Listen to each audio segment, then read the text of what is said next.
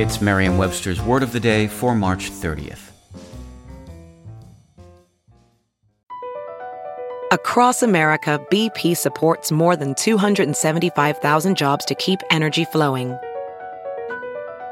Jobs like updating turbines at one of our Indiana wind farms and producing more oil and gas with fewer operational emissions in the Gulf of Mexico.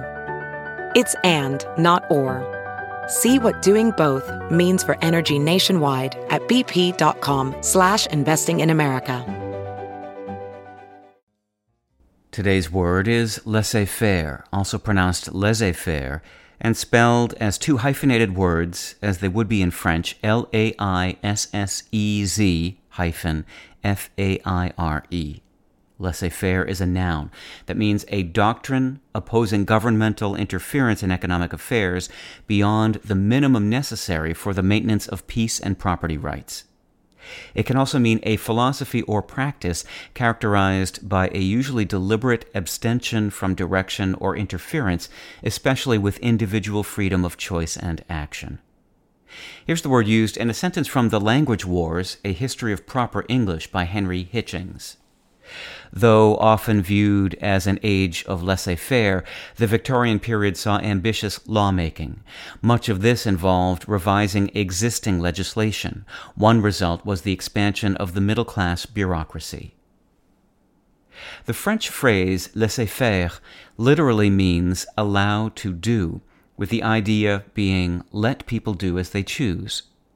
The origins of laissez-faire are associated with the physiocrats, a group of 18th century French economists who believed that government policy should not interfere with the operation of natural economic laws. The actual coiner of the phrase may have been French economist Vincent de Gournay, or it may have been François Quesnay, who is considered the group's founder and leader.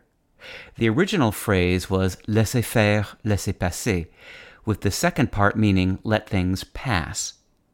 Laissez-faire, which first showed up in English in the first half of the 19th century, can still mean a doctrine opposing governmental interference in economic affairs, but it's also used in broader contexts in which a hands-off or anything-goes policy or attitude is adopted.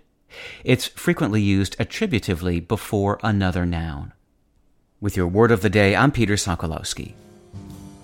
Visit Merriam-Webster.com today for definitions, wordplay, and trending word lookups.